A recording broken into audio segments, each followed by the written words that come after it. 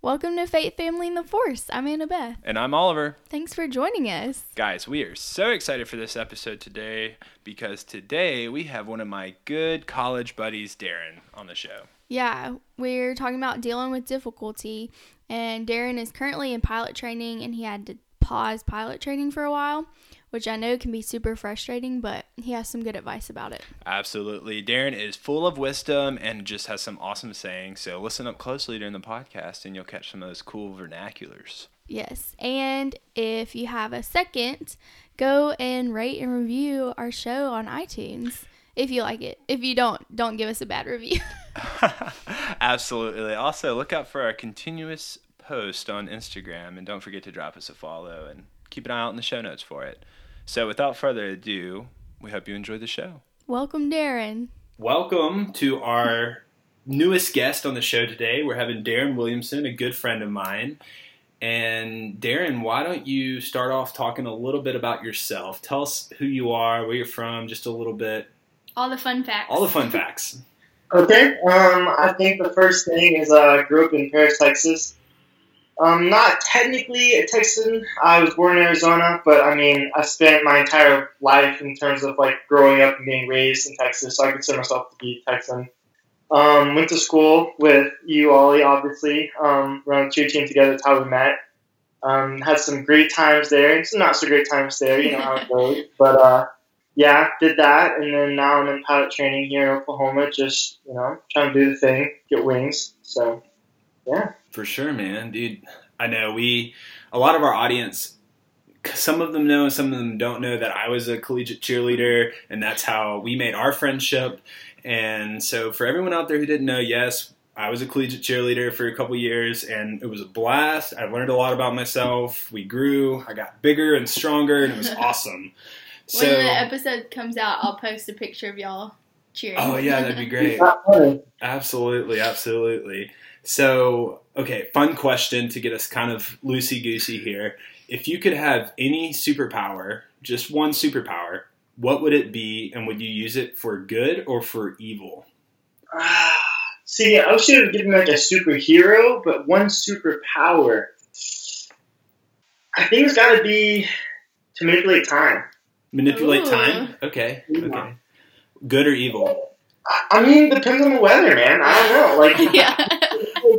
Some of the things, it's just there's the deeper philosophical questions of the whole I think they call it the baby Hitler thing. Yeah, baby Hitler question. Baby Hitler. But then it's bigger thing is just well, what if I just wanted to go back and invest in Microsoft back when it was in the garage? Nobody'd really be hurt by it. So it's just I don't know. Maybe some days I'd want to go change the world, and some days I just would like to have a couple of $1 or $1 billion hanging out. Just a couple. Yeah, that sounds reasonable. I like it. The chaotic neutral answer there is depends on the weather. Maybe it's good today, maybe it's evil. I try to be a Jeff Goldblum personality. So yeah.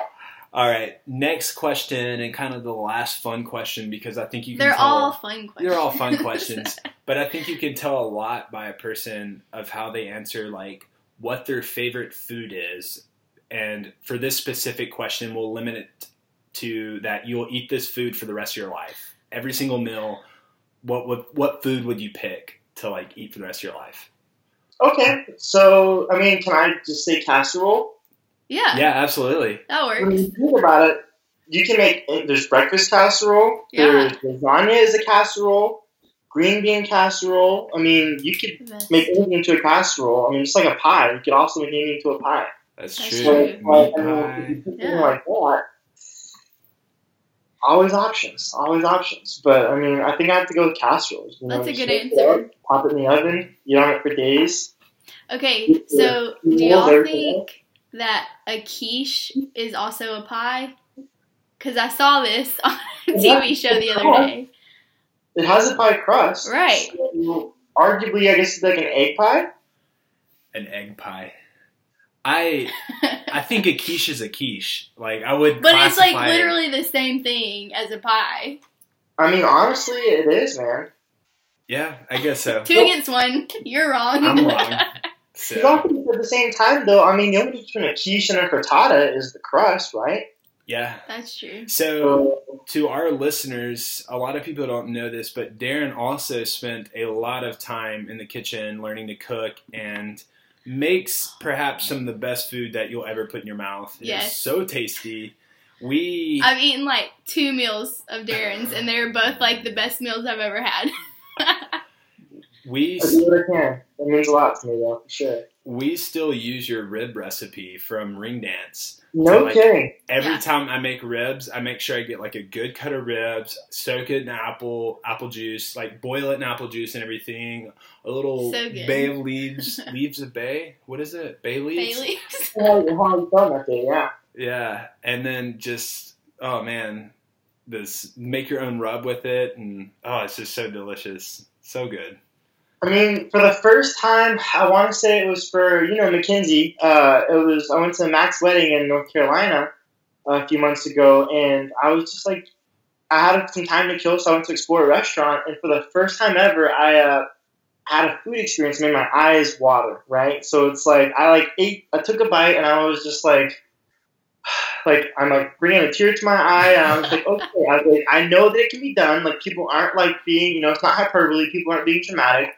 So we know it's a thing. It's just like, how can I do this how can I get to this point and then do it consistently? So like, that's like my new goal is to like find that food, find that thing that I can do that like brings just brings a little bit of a tear, like makes someone just be overwhelmed with like the taste that they're having. So that's like my new thing. I got a hold of some like vintage 1970s pots, like the copper bottom, stainless steel, like what cooking should be done in, a bunch of cast iron skillets, it's just like, all right, like I get down in the kitchen, I'm just trying to find like whatever that meal is, just like makes people's eyes like, water, but like in that heartwarming kind of way. So Daron, you have an Instagram account that's like, don't play with your foodie, right? Isn't that the handle of it? Dude, exactly. Dude, we will drop. We'll link it. We'll link sure. Darren's Instagram account in the show notes and everything, and we'll even post a little bit about it on our Instagram too. Give you a little shout out there because I look at some of the pictures on there, and I just think of all the great adventures that we had when we were in Colorado and when we were in New York, in Little Italy. Oh man, that was just always looking for good food. We didn't take any pictures of that, though, did we? No, we didn't, dude. We hit all of the major food hubs in New York. We went to Little Italy, we went to Chinatown, we went to Brooklyn for soul food. We covered all the great places, and we didn't. That pizza off the square, oh my gosh, was it Alejandro's? Oh man, Alejandro's something, but that is the best pizza. Oh. Right there by the Scientology church. Exactly. I don't know the name of it, but I know it's right there by the church. Yeah, so if you're ever in New York City, guys. Find the Scientology church. It's right off of Times Square. Like, you look down the street, and there's this huge Scientology church, and then there's a little pizza place. And I swear, it was probably like 9 o'clock in the morning, and we were there for like pizza and a cup of coffee. They were open? New York never sleeps. Yeah, that's true. We were at like midnight, remember? For spring break? Yeah. So it's like we found the place multiple times. Incredible food, guys. But yeah, I'm about to go on a food adventure next week. I leave on Tuesday. I'll go back to Denver, kind of stomping grounds a little bit. And then I'll go to Salt Lake City, Boise, and then from Boise, I'll be checking out Portland and Seattle. So hopefully we can find some good food over there. Yes. Nice. Okay. Nice. That'll be awesome. I went to Portland in November. Yeah. Back in November. Okay. We have good food. Very good food. We went to like Voodoo Donuts, of course, because everybody talks about it. And they really are like very good donuts. But then just... Denver too. Oh, yeah. Yeah. But then even in Portland, just any like restaurant downtown we walked in, it always had good food. So... Yeah, I'm hoping for big things for sure. Yes. So kind of moving on to like a little bit more what we talk about on Faith, Family, and the Force here about like, can you talk to us why you joined the Air Force, why you went to the academy and like became a pilot? Like what was some of your reasoning behind that? It's kind of a mixed thing, right? So part of it, looking back on it, we've had someone in my family has been in the military going back to like Stonewall Jackson, Okay. So we're talking way back, like pre-Civil War. It's way back there. But it's one of those things that, I mean, I never intentionally was like, oh, I'm going to join the military whenever it's time for me to pick a career, go to college. It was one thing that actually growing up, I mean, being raised primarily by and surrounded by primarily enlisted folks. They always kind of was like, hey, you know, like you're quote unquote too smart for the military, whatever, blah, blah, blah. Like go to college, get a degree, like do something else. And it was something that like, that was just like, okay, that's what they said to do. So I'm going to go do what they told me to do. I don't know any better. And then I got to my junior year of high school, right? And like I always knew that I wanted to go to school somewhere not Texas, or at least not small town Texas. You know, I wanted to go somewhere bigger, but probably out of Texas, just kind of experience things and see things. And I kind of always thought in my head, like MIT would be great, Caltech would be great, and it was only because I wanted to be a civil engineer and design bridges. I mean, that was honestly what it was. I saw a video of Tacoma Narrows, and I was like, I'm going to make sure that never happens again. I'm going to design the best bridges there are, you know. And it was just like, okay, like I don't know why I feel so compelled about this, but I do. And so like I was looking at like engineering schools, and then my junior year of high school rolls around. You know, like that's kind of time that recruiters get real heavy in terms of like trying to get your attention and like try to like get folks to enlist, things like that. And Marine recruiter came into one of our classes and spoke to us a little bit. And you know, he wore his dress uniform, and I was just like, for me, it was just like the whole thing about enlisting, like whatever, you know. I mean, like it was your typical speech, like that didn't really like catch me, but it was like him as a person, how he carried himself, his posture, the way he interacted with people around him.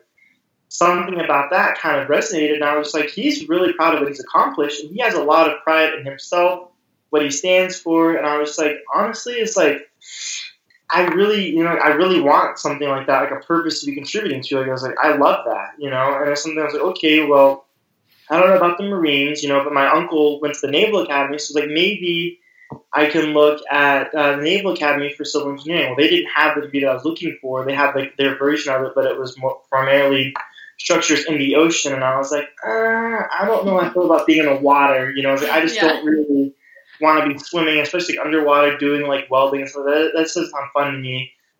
So it's kind of like, okay, well, moving on. It's like I saw the special about West Point on like the History Channel about like like they called it the Beast, you know, like basic training. And I was like, well, I don't want to go there. Like that sounds terrible. So maybe the Air Force has like an academy. So I literally Googled Air Force Academy Civil Engineering undergraduate. And this would be about December or so, I think it was December of, 2011. So it's like I'm a junior in high school. And lo and behold, there is an Air Force Academy and they have some civil engineering degree. And it's just like, oh, wow, like this is a thing. And they had just opened up, registration for a summer seminar, to kind of like take prospective cadets into and like kind of see the wing and see what happens there and kind of get a taste for it and see if they wanted to do it. So it's like, maybe I'll look into this, So I told my mom about it the next day, and she was just like, obviously it was all over her head, but she was like, okay, it sounds great. I mean, like that's all, like I listed out, like going to school and having a job and everything else. And she was like, well, that sounds super awesome. Like, yeah, if you want to do it, like go for it. So then like I went to my grandfather, and I was just like, we were having lunch at, I think it was a Hastings, back when Hastings was like more widely spread, you could find one. We went to a Hastings and, sitting there in a little coffee shop, and we were talking about everything. And he was like, so what are your plans for college? Because it was getting at that time you start looking and trying to do college business and stuff. And I told him, I was like, yeah, so there's an Air Force Academy. I told him all about it. And I was just like, so yeah, I want to go to this summer seminar and everything. And he was like, okay. And he was like, so what do you need to get there? And I was like, well, registration is this much, and then I'll fly up there. And he pulls out his wallet and starts shelling out hundreds. And wow. I was like, okay. And he just like, I'm going to stop. And I stopped him at like, I think like $600. I was like, I think that would pay the registration and for a plane ticket. And he's like, okay, it's just like, go. And I was like, well, I'm not in yet. I don't know. And he's like, well, keep it. I have faith in you. And it's just like, okay, no pressure, but all right. And I put in the application, the next day, I put in the application to try to be considered to go to this summer program. I did it all. An ALO called me, the air liaison officer called me, and she was just like, kind of gave me like a quick interview in terms of like who I was and if I was a good fit, sent on all of like the transcript type stuff that I had available at the time, and I got lucky enough to get selected to go, and I went and it was a blast. There was a portion of time that wasn't so great that I tried to teach you, like you would your first year, but I mean, it was fine. And for me, it was just like I met some really great people there, and in fact, it's kind of crazy to think about. Like some of the people that I met there, they also went to the academy, and like I said, we've been friends all that time, So it's going on 8 years now. We've been friends, so it's kind of cool to think about that. But yeah, so it was like I started to go for the free college opportunity, for the opportunities in terms of a job and everything afterwards. But then it was like what made me stay, and I think what makes a lot of people stay is the people. Something that's just like it's hard to find a group of like-minded people from different backgrounds, different perspectives, different goals in life, but like they're kind of almost in essence made of a lot of the same stuff. So something for me that was just like being surrounded by so many people. I always kind of feeling like I was anything crazy or like arrogant, like meant for more, but like I feel like I had a different mindset, different mentality than going to where there were 4,000 people that had a very similar kind of makeup, but expressed in different, traits, different desires, different things like that. It's just like, wow, this is so great that like we all have a lot of the same traits, but it's like here we are expressed them differently. We have different goals, we have different mindsets. So it was just kind of like one of those things, just like I can go and be better. I can go and learn. I can go and be surrounded by people who know what it's like to be like, I'm in high school and no one else is like me. Where can I find people like me? So it's just so great to kind of like find like that area, And it was also humbling going from a town of 25,000, a school of 1,200, where it was just like very much big fish, small pond kind of thing, to like normal fish, huge pond. Just like, wow, this guy is a genius. He got perfect scores on all of this testing. Like he can sleep through every class and still get all A's without even trying. And it's like people like me, just like, I didn't know how to study for my first couple of years, so it's like I've learned now. It's just like people like that. It's just like so great to kind of like have that humbling experience of like, like things in life don't always come easily, and you've got to work for it. And sometimes you fail, and that's okay too. So. Yeah, I would say I stayed for the people, and then picking to answer this last part of the question, picking the pilot training portion, that was kind of I don't say a no-brainer for me, because I definitely didn't initially want to be a pilot, but as I met people throughout the Air Force and their careers and stuff, I never met a pilot who was unhappy with being a pilot. They may not like certain aspects of their job, certain requirements, but I've never met a pilot who was just like, ugh, I had to go fly an airplane today. Like they were always pumped to just go out and fly and to go do the things, whether it be something, like what you see in like a Transformers movie where they're blowing stuff up, or if it's like moving people from A to B. I've never met a pilot who was like, oh, I can't believe that I had to go fly an airplane. But like you meet other people who are just like, the job's okay, but I'm making really great connections for whenever I'm a civilian. Just like, they're fine, but like in terms of like immediate job satisfaction, I had not met many people. I had not met a higher percentage proportionally to, in terms of like being satisfied and happy with what they chose. So, it's just like, I feel like it's a no-brainer. Like everybody's happy here. Mm-hmm. So. For sure. So I love that, because that whole monologue right there, like really resonates with a lot of people who went to the service academy. You go for whether it's the free college or just an opportunity that's you really can't pass up once you're kind of into it, and then you realize, I think almost everyone realizes, wow, I'm really doing this because I've made such great friendships, and the people, they got my back, I got their back type of mentality. Yeah, I think everybody I've talked to that went to the Air Force Academy all has a different story of like why they went and how they got there, but usually at the end they're like, I'm glad that I went because I'm like serving this higher purpose than just myself. For sure. And I think that's really cool. Yeah. So Daron, kind of moving on to like the theme of these spring episodes that we have going on are like coping with difficult times. And I know you and I had a lot of difficult times at the academy, just getting in trouble or whatever the case is. So we won't talk about those. We'll just talk about like kind of more recently with your day story or what's that? You want to tell the PB&J story? No. What's that? So, don't worry about it. So you recently suffered an injury to your shoulder. Can you talk about like kind of what that was and like how you cope with difficulties and stress in your life? Yeah. So initially, I was slotted to finish pilot training. You know, it's been a couple months ago now. I finished in January or so.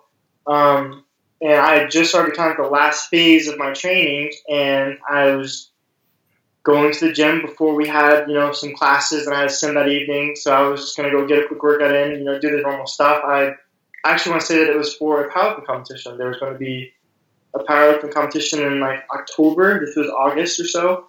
And I was getting kind of juiced up for that, getting ready to go for that. And I was just trying to see like where I was at and see like kind of like how I would do. And it was a typical shoulder workout in my opinion, you know, I mean, nothing abnormal about it. Kind of about the middle to the middle end of the workout, I was doing dumbbell shoulder press, and there was one rep and one set. I mean, it wasn't the beginning, it was kind of like in the middle of it, but I was just like, I was going up, and I remember thinking, that weight's going a little bit of a different direction than it normally goes, but I remember thinking, like, oh, it's no problem, I will, you know, like, anatomically, it has to go back where it needs to go to get to the top, like, it's going to be fine. So I just kind of kept pushing, and I was just like, as I got further, it was like, wow, it's going further away than where it needs to be. It's like, this is weird. It's like, but I can't stop now. Like, it'll get to the top and get to the center where I need to be later. And that was kind of like that moment where probably looking back at it, as like, had I just like stopped and put it back down, I would have been fine. But I chose to kind of push through. You know, hindsight's always 20/20. I tried to push through and try to finish where I needed to be. And there's that moment where it kind of stalled out, and I remember thinking, as soon as it stalled out, I was like, oh, this isn't good. And there's kind of this pop, and then internally it's like pop, click, rip, stretch, you know, all the way down, and it goes from being here to like out and around and back down again.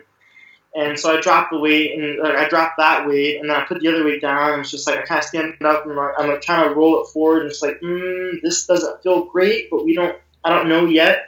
So I go ahead and rack the weights up, and I'm just like, yeah, I should probably stop here. Like, we should go ahead and get this checked out, make sure that like we're okay. Because I had suffered previous dislocation back in high school, and you know had to go through like a very similar injury, and it's just like everyone told me it was a bruise or it was a sprain, you know. So I pushed through for a year and a half playing, you know, football and everything else, and it was something that just got worse and worse and worse with time. So I was like, yeah, let's just go ahead and play it safe. Like, what's an extra 20 minutes of the gym going to do compared to potentially that serious injury? So I go kind of asking around, saying, hey, like, I think I might have just dislocated my shoulder. Can you just check and make sure, like, is there anyone here that can, like, run it through, you know, like a range of motion, roll around, whatever you need to do to kind of determine, at least in the joint, before I go about my day. Mm-hmm. And kind of I got the same response from everybody. It was just, like, kind of wide-eyed, like, are you sure you dislocated? And it's like, I mean, I think so. And it's like, well, you're not like you don't seem to be in a lot of pain. You're not on the ground screaming. Like, are you sure? And I'm just like, yeah, man. I mean, like, I am a little bit worried about it. And then it's like, okay, well, they kind of walked me over to a guy who used to do like athletic training for one of the high schools, and he kind of runs me through some stuff. And he's like, yeah, it's like, I think you'd be on the ground like kind of screaming if you were dislocated. So it's like you're probably fine. You know, maybe a couple days off with some ice, and you should be back in it. You know, like later this week. And it's like, I mean, you're telling me the things that I want to hear, but in my gut, I feel like you're probably wrong. Yeah. So it's like, okay, I appreciate, you know, it's like you at least think that it's in the joint. So it's like, I can probably continue my day and we'll deal with this later. I kind of call to follow up with, you know, like the flight med clinic, and it's like, hey guys, like, I might have hurt my shoulder. Is there any way that I can get seen? Just make sure everything's on the up and up before we go too far with this. Like, I'd hate for it to be a problem that affected my performance or whatever later on.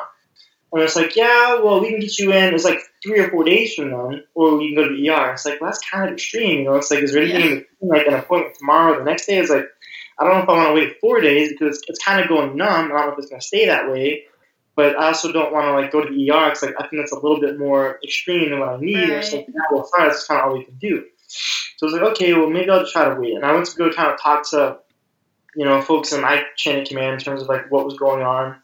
And I looked down during that conversation. It got numb already, like from like the elbow down to like my fingers. I couldn't feel them, so I was like, yeah, like it is numb. And I looked down. I remember my hand being like that, like if you like tied a band off, you know, above your elbow. Like my hand was like kind of a purplish color, and it was real cold. And I was like, okay, maybe. And I was like, yeah, get out of here. Like, just go. We'll figure it out. Yeah. So I go to the ER and kind of similar story. It's like, yeah, well, you don't seem to be in a lot of pain, so just like you're probably fine to be back next week. Like, just take it easy for a little bit. It's like, I still think you're wrong, but like you're telling me what I want to hear, so Right. okay, we'll see how it goes. And kind of fast forward, we do the MRI, do everything to get checked out, and it comes back and it's like, yeah, dude, you probably tore your labrum. All of your cartilage on the inside is gone. It's like, we don't think you dislocated it, but you definitely tore some of the cartilage off. And it's like, okay, like, we'll check it out. And they're just like, yeah, like, you can't fly for a little bit. We get to the surgeon. The surgeon's like, yeah, well, you probably dislocated to tear the cartilage off, but we'll see when we get in there. But you definitely need surgery at a minimum to clean up all the debris, get more cartilage in there. So that kind of pulled me from training. It was like, hey, we don't know how long you're going to be out, but like, we'll go ahead and keep you out. And like, I remember kind of fighting to stay in just to finish and then have surgery. And, it's kind of a back and forth thing. I ended up getting pulled anyways, but we got to the surgery. The surgery went well, but when they're kind of coming out of it, he's like, yeah, so it turns out you've got a lot more damage than we initially anticipated. So it's like, we had to put, bone anchors in and sew it back down and everything else. It's like, it's great. It should be good now, but just so you know, you're probably going to be out for 6 to 7 months. It's like, oh, that's not really what I wanted to hear, but, okay, we'll deal with it. So now we're 3, almost 4 months past that point, and so that the recovery's been going well. Physical therapy has been brutal, but, successful thus far. So I was looking like I will kind of jump back in the next month or so and kind of like finish up behind, my initial timeline. But at this point, it's like, what's a couple months in terms of a, 10, 15, 20-year career, like the long-term health in terms of a personal standpoint is bigger than me because at the end of the day, I want to be able to play with my kids, so those are the kind of things that I kind of think about. But yeah, so I remember like initially, I want to say it was like almost denial, a little bit of shock.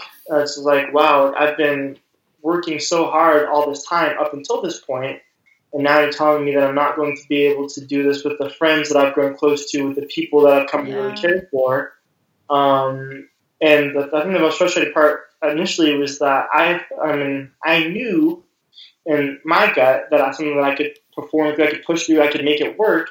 But they weren't letting me. So like, that's kind of my frustration. It was just like, we could do this. Like, I can do this. Why aren't you trusting me? And then it kind of became more of it's out of my hands. I have no control over it. This is just how things are.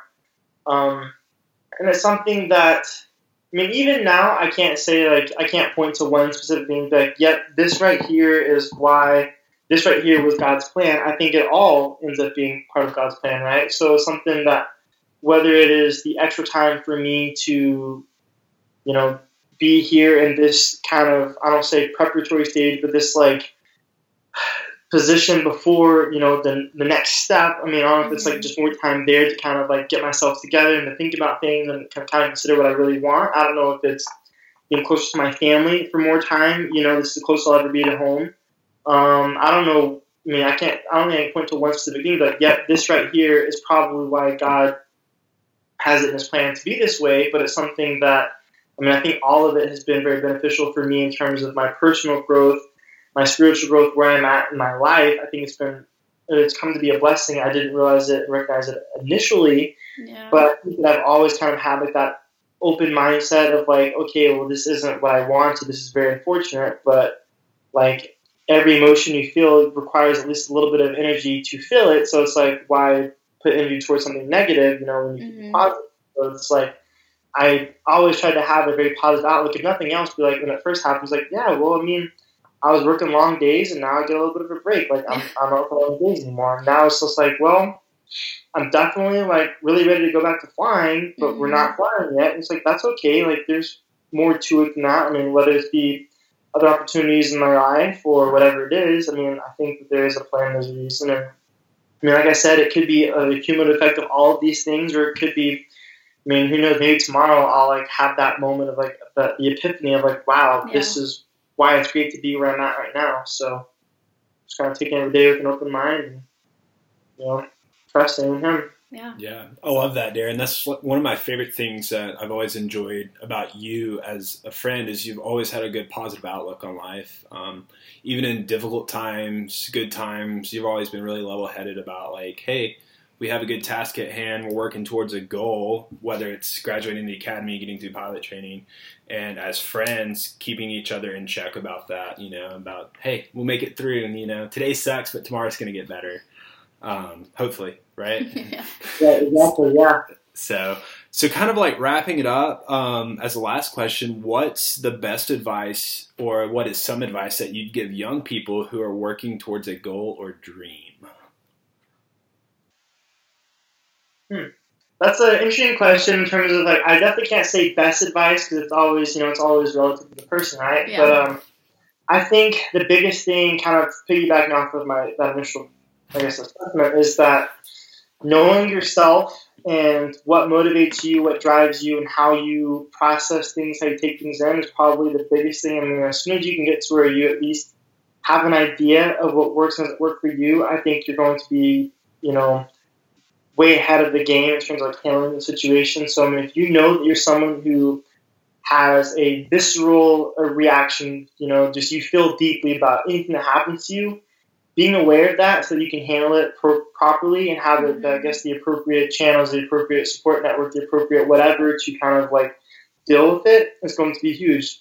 Conversely, if you're someone who, doesn't feel anything ever, it's good to know that as well, because it's like you might need someone around to get that fire going and kind of, put a little bit of pressure on you to do things. So I think knowing yourself and being able to kind of, like, recognize, your strengths and your weaknesses both, having that kind of that realistic assessment of you as a person, how you deal with adversity as well as triumphs, just kind of really helps you a lot in terms of, like, going through things. Like, I know that, you said I tend to be level-headed, but it's like I kind of sometimes it can be a little bit too much in terms of, like, almost apathetic. So it's just like there are some situations where I know I have to either, follow, I guess, the phrase, throw my hat over the fence to kind of, like, force action on myself, or if it's something like I should be more excited about, it's just like, yeah, like, I need to talk to someone who's a little bit more fired up than I am, let their, their emotion and energy kind of rub off on me.